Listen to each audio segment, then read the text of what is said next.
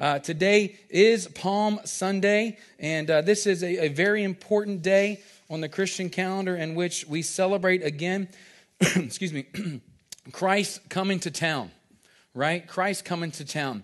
And when I was thinking about this and praying about, what are we going to talk about this week? What are we going to share? Where are we going to go with this week? Because we're, again, in the middle of a stories series, right? And we actually started podcasting last week. It may be up online on iTunes by now. I don't know for sure, but we do have it on our website, and that'll be available this evening for you as well. But we did start podcasting, so we're excited about that. So you'll get to hear last week's, and you'll get to hear everyone from here on out, whomever's speaking for the day. But when I was thinking about this, I was like, man, what kind of way can we approach this? Because it's Palm Sunday, right? There's only but so many ways you can approach holidays in the church kind of thing, right? Or certain days within the calendar. And I was thinking about it and came to this point where it's like it's 1 week notice. 1 week. 1 week notice. Some people call it the Passion. Obviously, you've heard that before. But it's just this 1 week notice in Christ's life where he says everything's going to change after this kind of thing. 1 week notice. Let me ask you this. What if, all right, journey with me here, all right, and it may be with your eyes open, but you're looking on the back of your eyelids or the back of your eyes, even if you are with me on this. What if you had 1 week to live, right? Imagine if you had a super aggressive cancer or something like that. I'm not speaking that over you. I'm not saying that or wanting you to think I'm dying, because some people think they're dying anyways. You have friends like that, right? It's like they have the cold, a simple cold, and they're like, well, I probably need to go to the oncologist. Because I feel like this is it. And it's like, you have a runny nose, okay? Sim, all right? But what if you had 1 week to live? What if you knew that 1 week from now, you would be slipping into an eternity? What if you had 1 week to finalize, to do whatever? What would you do? Who would you contact? Where would you go? Who would you see? Think about it that way. A lot of times, we don't like to think about those things. We don't like to think about death because it's finality. It's a place where we've never been, nor do we want to go because people don't typically come back from there, right? You know what I'm saying by that? Okay, we do know Jesus, and he's the man, all right? But most situations and circumstances when people die, they're not back the next day. They're not back 3 days later, okay? They're not back, okay? So where does your mind go if you only had 1 week to live? Who would you forgive? Right? What kind of relationship would you repair? What would you do differently in 1 week? So today we find ourselves in that place 1 week prior to Jesus giving up his life once and for all. Palm Sunday, again, is just 1 week before Jesus would die this gruesome death. And it's called the Passion Week, which I've already alluded to before. And what I want to do today is read the account of Palm Sunday from the Gospel of John. And we've been in the Gospel of John for the last 3 weeks. And I love the Gospel of John for this reason, because you see John, a man that is just so in love with Jesus in the way that he wants to do anything he can. He wants to become less so that Christ can become more. He's that kind of guy. So we're just following in this gospel for this point right now. Now, this is a story that does appear in all of the Gospels, so you know it's extremely important that every man's account was there, okay? And all four of them. But this, John, there's a lot of unique things which we've seen throughout the last few weeks. So this is what I want to do. I want you to read with me. You'll see the words on your screen. John 12 through 15, okay? I'm going to read just that short portion of Scripture, and then we're going to expound some things from there, and you'll understand in just a moment, okay? John 12 through 15. The next day, the day after Jesus was spending time with his disciples and friends, including Lazarus, obviously that's not there because I'm giving you some background, whom he raised from the dead at dinner, okay, that was the day after. The next day, the great crowd that had come for the feast, Passover, celebrating the time death passed over the people of Israel, right, when they were in bondage in Egypt, heard that Jesus was on his way to Jerusalem. They took palm branches and went out to meet him, shouting, Hosanna. Remember, we talked about that earlier, which means saves. He saves. Blessed is he who comes in the name of the Lord. Blessed is the King of Israel. Jesus found a young donkey and sat upon it, as it is written, do not be afraid, O daughter of Zion. See, your king is coming, seated on a donkey's colt. There are so many different ways and so many different angles you can look at this portion of Scripture and everything that's in it, and we could go on for days. All right? How many of you guys have ever heard Palm Sunday messages before? Raise your hand if you've ever heard one. Okay, so you've heard a lot, all right, if you've even heard one. But what I want to do is just give you a little bit of background and a little bit of understanding of the aspects of this portion of Scripture. This Sunday and its happenings, okay, are backed by prophecy, okay? Simply a message that is spoken to an individual about future things. From Zechariah 9:9, where the word says this, "Rejoice greatly, O daughter of Zion. Shout, daughter of Jerusalem. See, your king comes to you, righteous and having salvation, gentle and riding on a donkey, on a colt, the foal of a donkey, an unbroken donkey, one that had not been ridden before." Prophecy, okay? So something that was foretold in the past about that day. He speaks directly, Zechariah speaks directly to the way that Jesus would enter Jerusalem that day. Then you also see in Psalms 118, 25 through 26, the psalmist writes this, "O Lord, save us. O Lord, grant us success. Blessed is he who comes in the name of the Lord. From the house of the Lord we bless you." You think about this too as well. There's some symbolisms that you see with the donkey himself. It symbolized an animal of peace. Okay? An animal of peace versus a horse, which represented an animal of war. See, the way that this kingdom was coming, okay? Are you with me? Are you following me on this? Are you trekking with me on the back of the donkey here? Okay? The way that this kingdom was forming was not one of force, like a horse that was coming in to fight, but a kingdom of peace. They didn't expect that, right?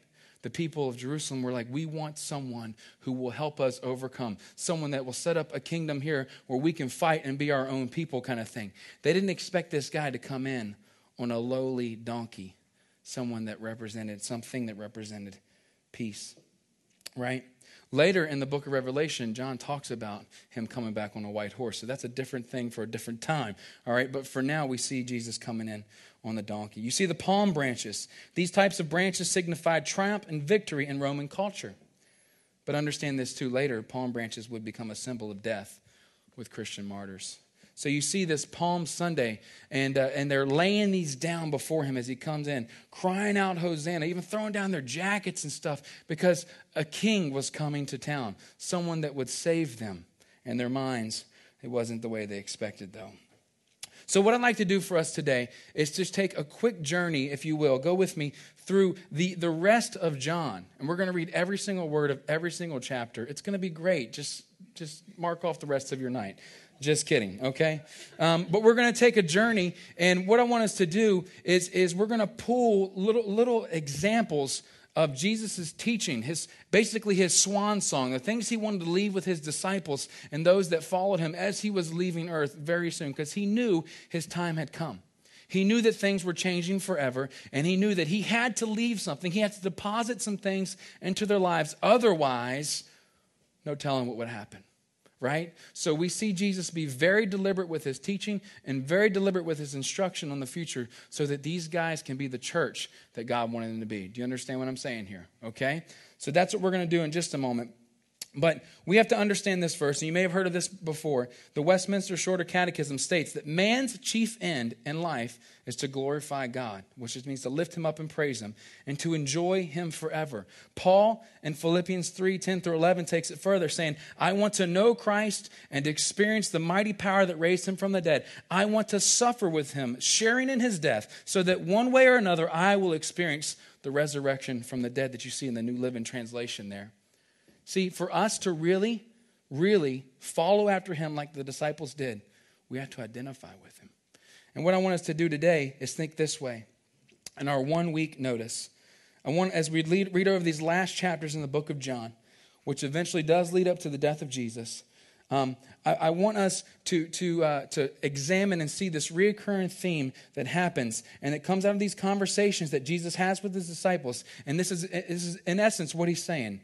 If you want to be like me, right? If you want to identify with me, ellipsis, you, and then he fills in the blank, right? So what I want us to do is take a look at some of those ways that Jesus says, if you want to be like me, guys, this is what has to happen.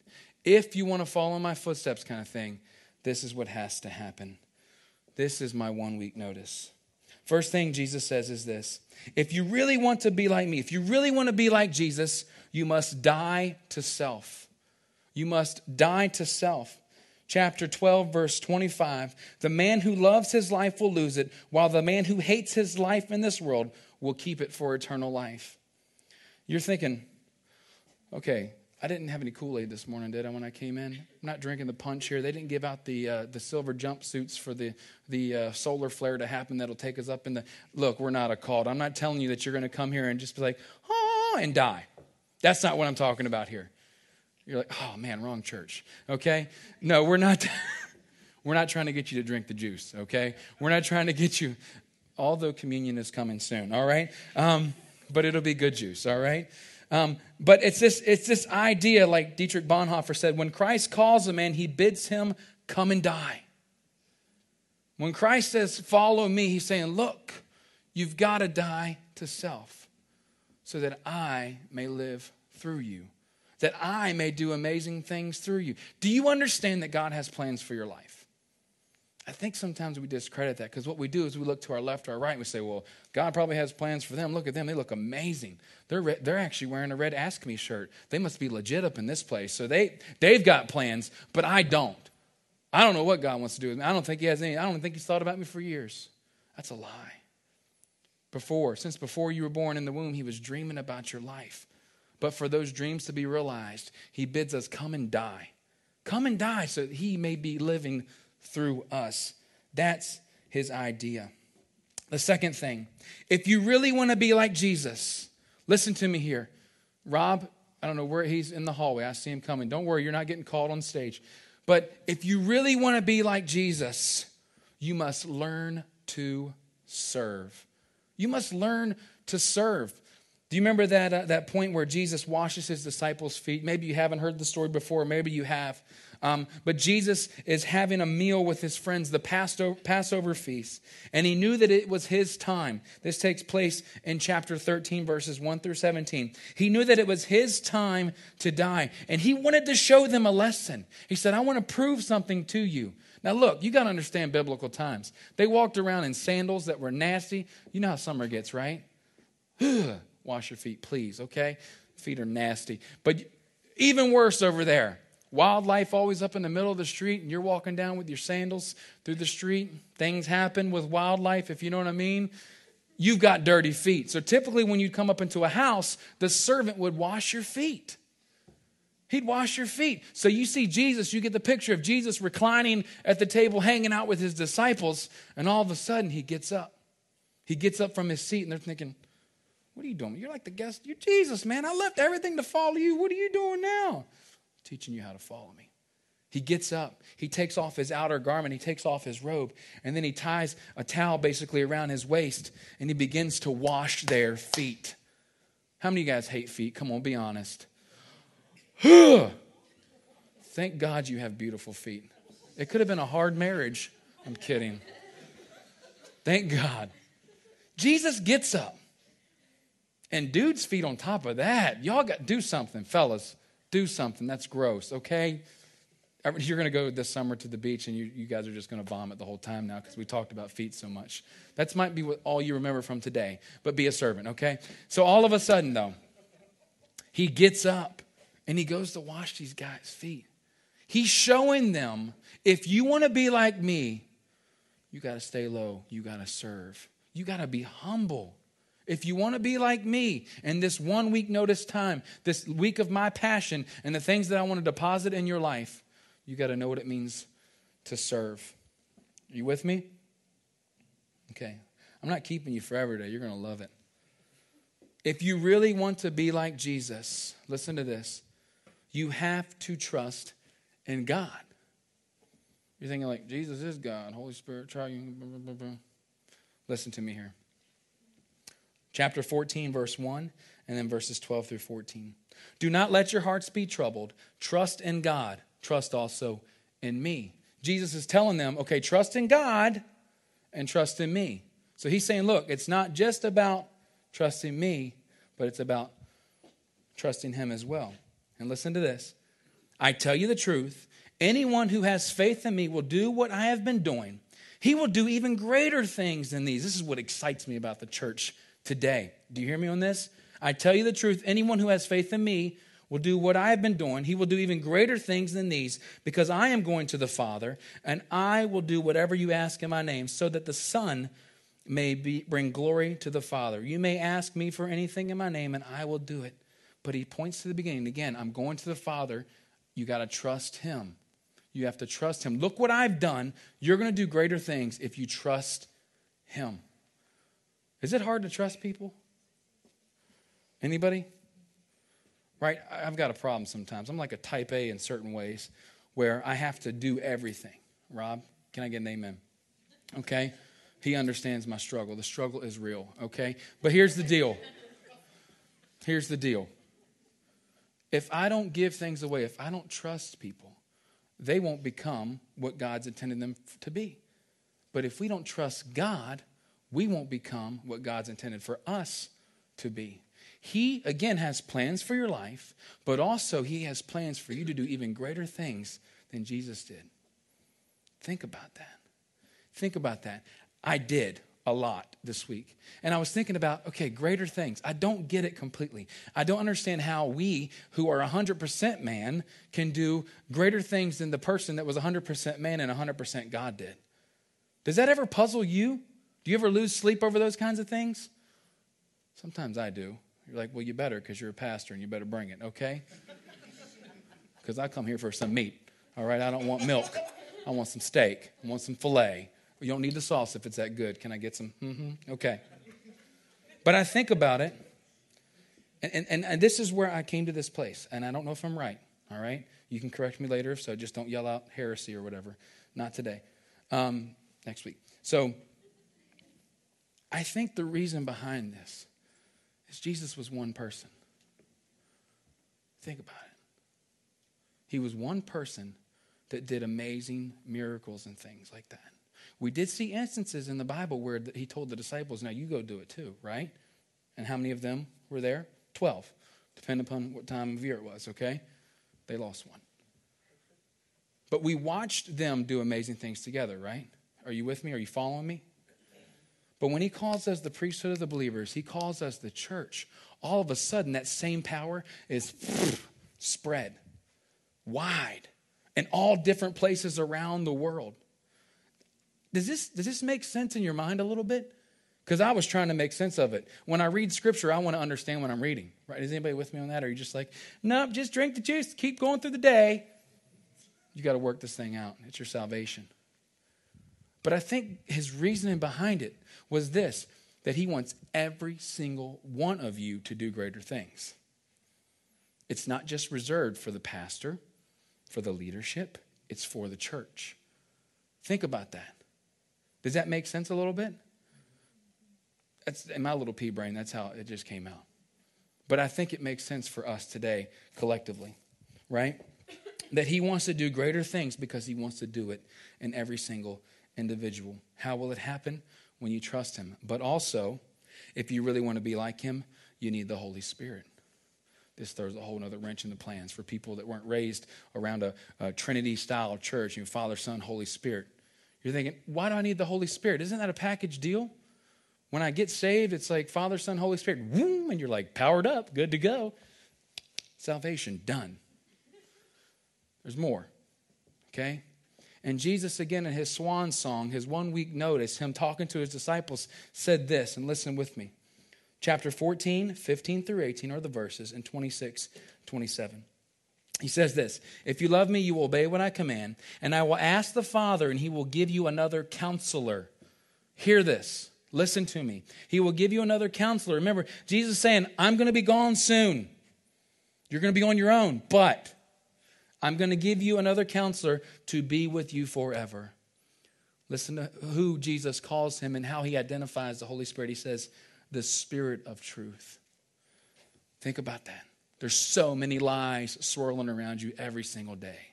You're not good enough. You're not smart enough. Okay, you're not pretty enough. You're not handsome enough. You're not talented enough. You don't have the nicest car. You don't have the best house. You don't have kids. You don't have, okay, all these kinds of lies that define you. Okay, define you and your perception of who you are. But he says, I'm going to give you someone's coming that's going to be with you, a counselor, someone that's going to make you help when you're all by yourself. There's sometimes, okay, Kara, I'll talk, baby, what do you think about this? Am I off base? you're totally off base. And I say, you're right, because 95% of the time she is, okay? And the other 5, you just don't talk about it. I'm kidding. But I'll ask her, am I off on this? She helps me see where I'm off. As a friend, as my wife, as a counselor in my life, if you think about it. The Holy Spirit, his purpose and his job is to help you not be a fool and think you're crazy. You're not crazy all the time. You're not crazy. He's there with you, and he'll tell you the truth, the spirit of truth. The enemy, he's filled with lies. He'll tell you every single, and I just covered some. Your lie may look different. Jesus is saying, look, you need the Holy Spirit, the Spirit of truth, to help you. Excuse me. But you know him, for he lives with you and will be in you. I will not leave you as orphans. I will come to you. Verses 26 and 27. But the counselor, the Holy Spirit, whom the Father will send in my name, will teach you all things and will remind you remind you of everything I have said to you. Peace. Peace. Remember, he rode in on a donkey, not a horse. Peace. He comes as the Prince of Peace. Peace. Maybe you need to hear that again. Peace. Did your mind flood with all the things that cause angst in your life? Are you with me? Peace. You're like, why are you talking about this so long? Because a lot of us need it. Peace. You're like, we live in West Virginia. It's way better than you had lived in Baltimore and all the craziness. Amen. But peace. Peace I leave with you. My peace I give you. I do not give to you as the world gives. Don't let your hearts be troubled, and do not be afraid. The Holy Spirit will help you in so many ways that you don't even understand.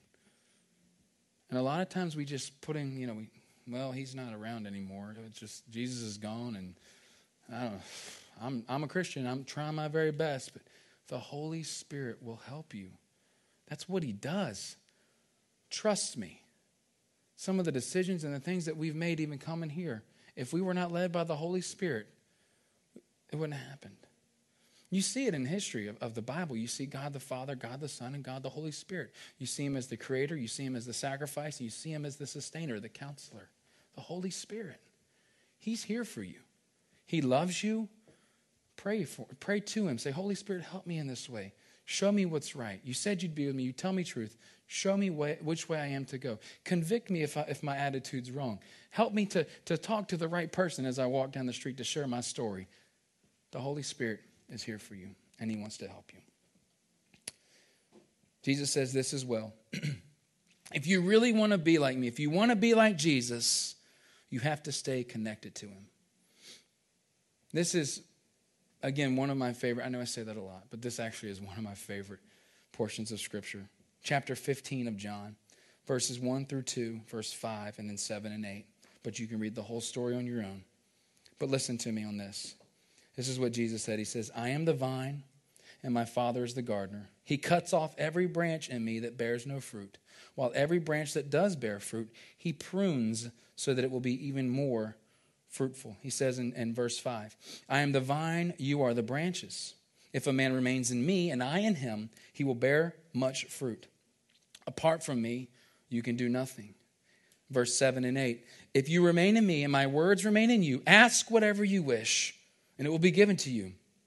This is my Father's glory, that you bear much fruit, showing yourselves to be my disciples. How many of you guys like to garden? Do you like to grow stuff? Legal stuff? Anybody? Never know. Things are changing. There's a market, I'm sure. But growing up, we grew up in Virginia, and Pat, you told me about your gardening skills. I know about this. He told me even Friday night how they planted a garden the first year they were married. He was telling me about it, and it was May, right? You said it was near Easter, I think, is what it was. And he came outside, and 3/4 of the growth was covered with snow, okay? That's West Virginia problems there, okay? Typically, down where we were at, we didn't have those kinds of problems all the time. But there's something that just fascinates me with this thing where you drop a seed in the ground, right? And it begins to die, right? And then comes back to life with the fruit, right? With the the vegetable, with the flower, with the whatever down the road. Have you seen it lately? These bulbs that have been popping up, all the shoots of things the last week. It's amazing to see this growth that just happens because the gardener's taking care of it. He says, I'm the vine and you are the branches. We're grafted into the vine. We're a part of him. His DNA is ours. We are in with him. But the thing is this, if we are detached from him, we can't do anything. We're nothing. What happens? You've seen it before. Anybody, when you're weeding that garden, as soon as you cut those things out, you throw them to the side, they begin to die because they're not connected to a source of life. Jesus is saying, look, you have to remain in me. And here's the deal. You remain in me, you spend time with me, I'll remain in you. I'm going to be with you to the very end because I'm never going to leave you and I'm never going to forsake you. Right? This is the kind of God we serve. So much love that he has in his heart for us. Again, that he sent his only begotten son, right? So that we can live with him forever, that we may be able to not just remain here on earth, but in eternity with him forever. Jesus is like, guys, here's the deal. I'm not going to be here, but you have to stay focused on what I've told you. You have to remain in this type of relationship with me through the Holy Spirit. Isn't that crazy? It's amazing, I think, when you read it in that way, where Jesus is doing regular life in his last week, and he's giving these guys, you remember his swan song, his 1 week notice of how things are going to change. We're going to have our worship team come up, and we're going to sing one last song here in just a few moments. But I want to encourage you with how John concludes, not the whole book, because there's still more, but chapter 17, with a heartfelt prayer that Jesus prayed to his heavenly Father, verses 20 through 25. My prayer is not for them alone. I pray also for those who will believe in me through their message, that all of them may be one. Father, just as you are one in me and I am in you, may they also be in us so that the world may believe that you have sent me. I have given them the glory that you gave me, that they may be one as we are, I in them and you in me. May they be brought to complete unity to let the world know that you sent me and have loved them even as you have loved me. Father, listen, he's talking to him.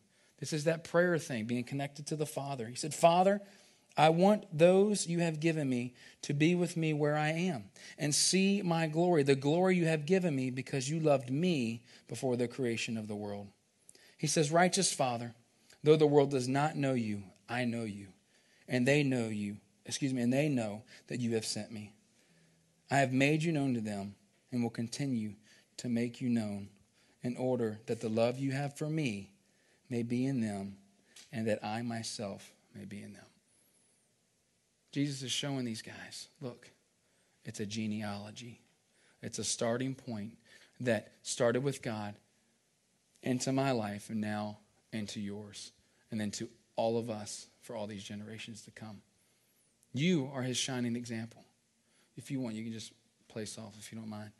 You are his shining example of what's to come. See, people will know who he is by how they know you.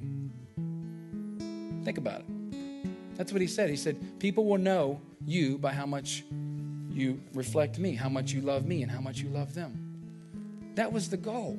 That was the plan. That was the purpose. That's why you're alive. See, here's the thing. The Jewish folk of the time were expecting this uprising, right? They were expecting this great warrior to come. This warrior to come and just to fight the enemy with sword, right? And with miraculous power as well. They weren't expecting a lowly servant. Here's the thing. You've probably expected things a little differently from God, haven't you? You've had expectations. One of the best things I ever received was a counseling layout from Pastor Ted, the one who did the dedication. And the key to that premarital counseling layout, and Jen knows all about this because she helps write them up every time. It's his administrative assistant. The key word that you find in there is expectation. Think about your life and your relationships and how much has risen and how much has fallen because of expectation. Well, I thought, it was supposed to. Well, this is not what I thought was going to happen at all. Well, I expected. Here's the thing. Things may not be the way you've expected. When you see this list even, you're like, I don't know if I can do all that. And one thing may have really hit you hard today.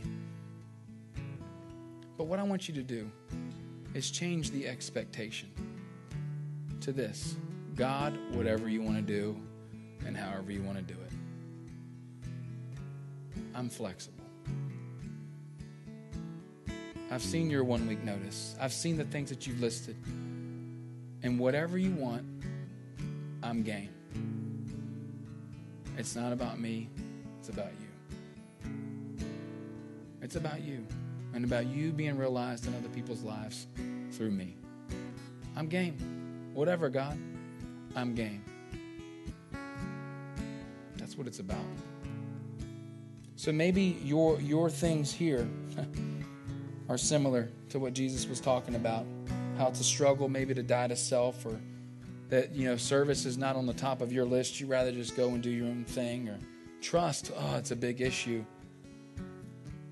You don't quite get the whole Holy Spirit thing or the necessity and understanding Him, but something kind of leapt within your chest a little bit, or you felt something a little different where you're like, that makes sense, but doesn't. I don't know. Or maybe you haven't stayed connected. Or maybe it's whatever God's put in your heart during this service. But this is what I want you to do, okay? First, I want you to stand. Okay, you can stand. Okay. It's not bad. Don't worry. Nobody's going to come behind you and pull your feet out, It's like, gotcha! It's not that kind of church, okay? We do that on Fridays, not Sundays. Come to Connect Group. But what I want you to do, and this might be a little weird or whatever, but just close your eyes. You may not be used to this. Close your eyes. Again, nobody's going to punch you in the forehead now. It's not one of those kind of tricks. None of that. Just close your eyes and close yourself in with God. There may have been some things that He kind of put in your spirit where you're like, I probably should work on that. I probably need to focus on that a little bit. I probably need to tend to this issue in my life. If you see that on the back of your eyelids now, I want you to say it, not out loud, but before God. Okay? Because you're identifying. And what you're doing now is you're setting an expectation. You're setting an issue of agreement where you've come to this place together, you and God, and this is something that you want to work on.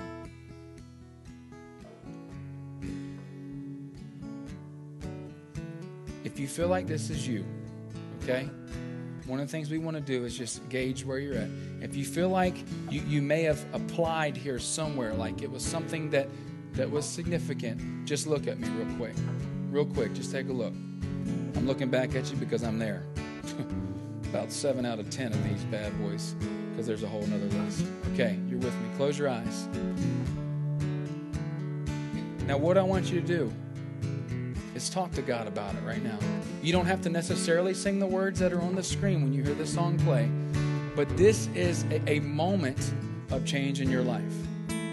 This isn't about some spiritual high. This isn't about, we're hoaxing you into something or tricking you, or no, this is you and God with relationship moving forward. This is real. Because you know how we roll. If it can't happen out there every day, it can't happen here on Sunday. Okay?